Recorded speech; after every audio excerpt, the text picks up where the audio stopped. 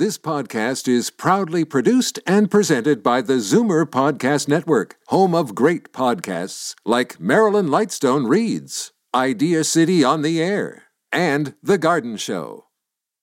You're listening to an exclusive podcast of Fight Back on Zoomer Radio, heard weekdays from noon to 1. Oh, no! Fight Back with Libby Znaimer on Zoomer Radio. Welcome back. Business owners are breathing a sigh of relief as many are finally getting back to work, albeit with stringent new rules. And as I mentioned, I must say, most of my friends are scrambling to get reservations on their favorite patio and to book haircuts. Not the premier, though. Well, everyone's asking me about this haircut, and I'm not going to get a haircut until everyone in the province can. I'm standing beside the people of Windsor, Essex. It's not fair that they can't get a haircut and I can go out and get one. So I'm going to stand with them, and I'm not going to go to any patio restaurants either until everyone in this province can go there. Well, does that make you feel like he's got your back? I actually think that his hair still looks pretty neat. I don't know if he's gelling it or what. And I'm sure other politicians would be the first to rush out and support their constituents who need some business. So again, I'd like to hear from you. Haircut, patio meal, drink, 416-360-0740, toll free 1-866-740-4740. And right now, let's go to Trevor Brody, who is the Director of Operations at Amsterdam Brew House, and Dat Tran, who is the owner of Album Hair. Hello, thanks for joining us on such a busy day. Thank you. Okay, let us start with Trevor. So did you open up at midnight like some people did? We saved our opening for 11 a.m. today. And what's it been like? It's been great. I mean, I think Torontonians are excited to add something a little bit different to their routine after the past 3 months. So, we're looking forward to it. Obviously not the best weather, but it's looking pretty good this weekend. Are you full now, or? No, we're not full. We still got tons of room for guests to join us. We do think probably after work around 5 o'clock, we'll start filling up pretty quickly. Yeah, and as you said, it's actually not the best weather. It's really windy out there. Well, after the 3 months of curveballs, we'll welcome any weather right now. Okay, good. Except I don't know. By the way, I asked the mayor this, and he didn't have an answer. So you can serve on the patio. What happens if there's a downpour when that happens? What happens? Well, in my experience, it definitely does rain in Toronto, but there's never been a day where it's rained nonstop for us. So, if it means we got to put up our patio umbrellas and every table has an umbrella, they can hide underneath that. The storms seem to pass fairly quickly, and I think that people have a great understanding that as restaurateurs, we control a lot of things, but unfortunately, we cannot control the weather. Okay. Dat Tran, what's your day been like? It's been, actually, how would I describe this? Amazing, to say the least, that we're such in, a demand, and there's such a need for it. Overwhelming with the support of the community I'm very grateful for. Are you fully booked? Yes, we are. We do have some new stylists that joined us prior to this. So they're fresh. There's still a few openings for them, but it's slowly booking up. We have been prepared, like all our guests on our waiting list prior to reopening already. You've talked to them? Yes, we have. So can I ask how long you're booked up for? I've heard of hairdressers who are booked up for a month. It all varies on what service you're looking for. I mean, with balayage and color service, it requires a lot longer of time for the service. So the hairstylists that are skillful with that, they are fully booked. And then we have our stylists just specialize in cuts. So they're slowly being pre-booked all the way to, I think, November, October. Well, and is that going to be enough for you to make up some of the losses you've had in the last, 3 months? I don't think there's ever enough, but I'm just excited just to be back and be just, I think the interaction with another human being is, the conversation that you get to share with your guests. I think that's more important for myself. Making them feel good is another thing that, I'm very fortunate to be doing. So, yeah. Okay, let's take a couple of calls. We've got Helen in Toronto. Hello, Helen. Hello, Libby. I'm a first-time caller. Oh, wait a minute. Welcome. That was the first time bell. Thank you. A question and a point I'd like to make. I attempted to make an appointment with my hair salon where I've been going for years, and then they sent me an email request for an appointment, which was quite lengthy. And at the end, I was asked to tick off a waiver against holding any of their staff responsible if I should get the coronavirus. I was quite taken aback with that. Really? And I was wondering if this is a new normal within the hair salon industry. It just left me feeling very strange as a long-time client there. And I was wondering whether these folks carry liability insurance. Well, that's very interesting. Before I went back to playing tennis, I was asked to sign a waiver, but it was a waiver about my situation that I wasn't positive and not experiencing symptoms and that kind of thing. It wasn't trying to indemnify. Dat, have you heard of such a thing in your industry? I have, and it's because it's a sensitive situation with, there's certain establishment that has maybe 20, a member of 20, and if one gets sick, it kind of does have a ripple effect. But at the end of the day, it's safety, it's their concern. I'm not too sure about that kind of liability. That's, I think they would need to discuss that with their insurance company for a safety matter, right? Because on top of that, I think we're in a better situation because we're able to get ourselves tested, like on a daily basis. There's COVID centers open now that we're able to go in, get tested, and see the result maybe like the next day. So I'm not too sure about that concern, really. That's interesting. Trevor, have you heard of anything like that in the restaurant business? The Board of Health has set the bar on their recommendations. Our focus has really been to raise that bar and go above and beyond. We're auditing our staff before they commence their shift with a questionnaire that helps us out, as well as taking all of our guest information for potential contact tracing. But, I think if you want to leave the house and you want to get into public, I think individuals expose themselves to that risk, and that's an individual choice. Oh, but have you heard of restaurants asking people to, to say, I'm not going to sue you if I get COVID? I have not heard of it as yet, but I also don't think there's been precedent set on that being an option for them. Yeah. Helen, thanks for making us aware of this. I wouldn't be surprised if it's something, as Dat alluded to, that an insurance company is asking for. Yeah. But I don't blame you for being nervous about that, even though, it's hard to imagine doing that. And you'd have to prove, I guess, through the contact tracing, that might do it. But I'm not sure how much information they give you when they contact trace. I don't know. But it's an interesting thing, and thank you for making us aware of it. Are you going to sign it or go to a different hairdresser? Well, I'm considering going elsewhere at this point. That's interesting. I hope they're listening. But again, I wouldn't be surprised if that is an insurance thing. And, a week ago, we did a story on, the long-term care homes. The government is considering indemnifying them, and they're saying we need that or we can't get insurance. So I'm also wondering, is this insurance thing going to be a big excuse for a lot of things? Helen, thanks for your call, and call again. Thank you, Libby. Thank you. Have a nice day. You too. Bye-bye. Bye-bye. Trevor, what are the measures that you had to put in place to meet the requirements? How long did it take to do it, and how much did it cost you?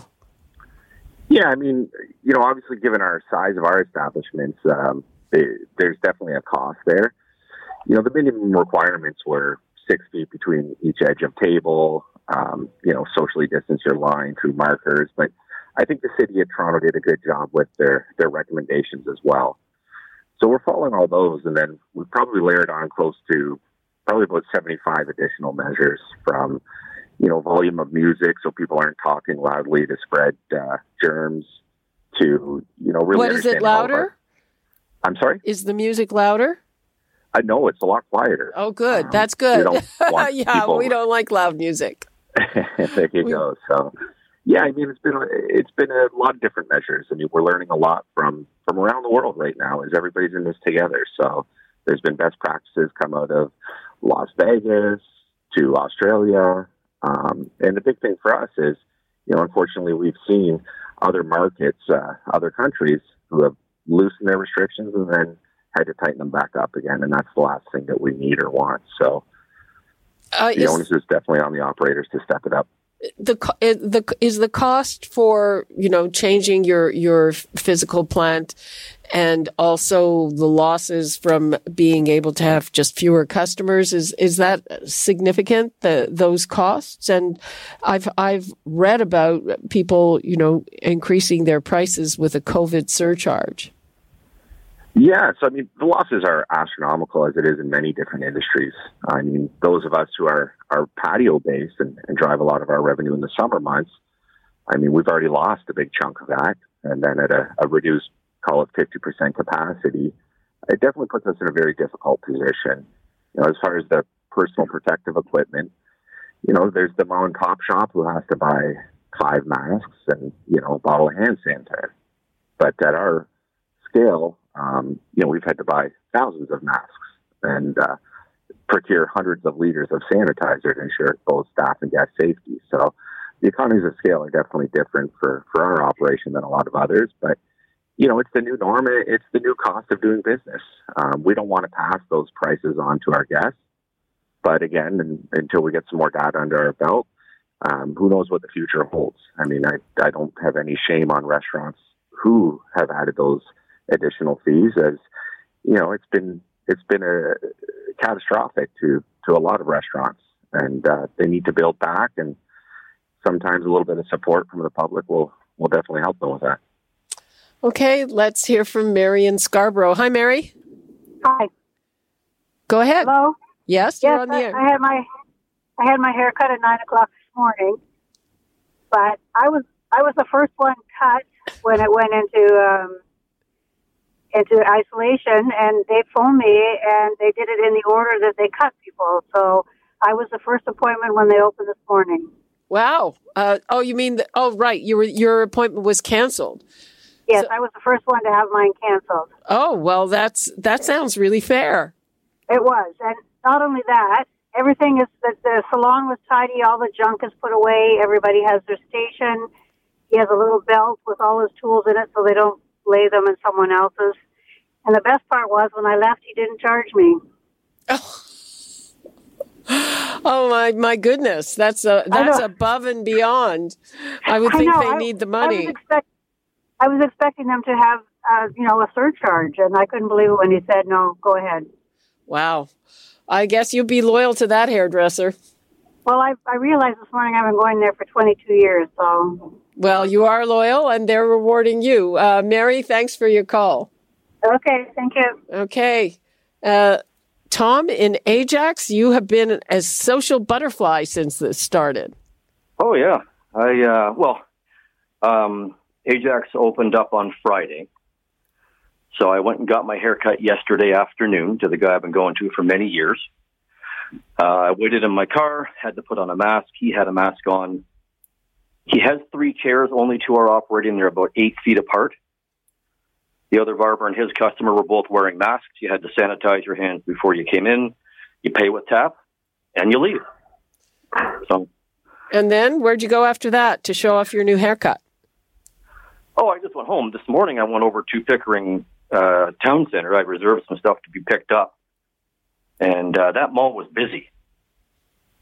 About 70% of the people in it were wearing masks. Unfortunately, the two young lads in the store that I had to go into to pick my goods up both weren't wearing masks. Which will prompt an email to me to the store head office this afternoon. But as long as you're stay 6 feet away at least and don't touch anything or touch anybody, apply common sense.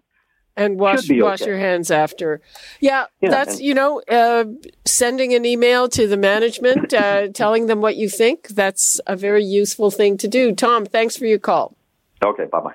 Bye-bye. And Dat, what about you? Did it cost you a lot of money and take a lot of time to get your salon prepared for the new rules? And were the people that you have been cutting, are they long-time regular customers or what?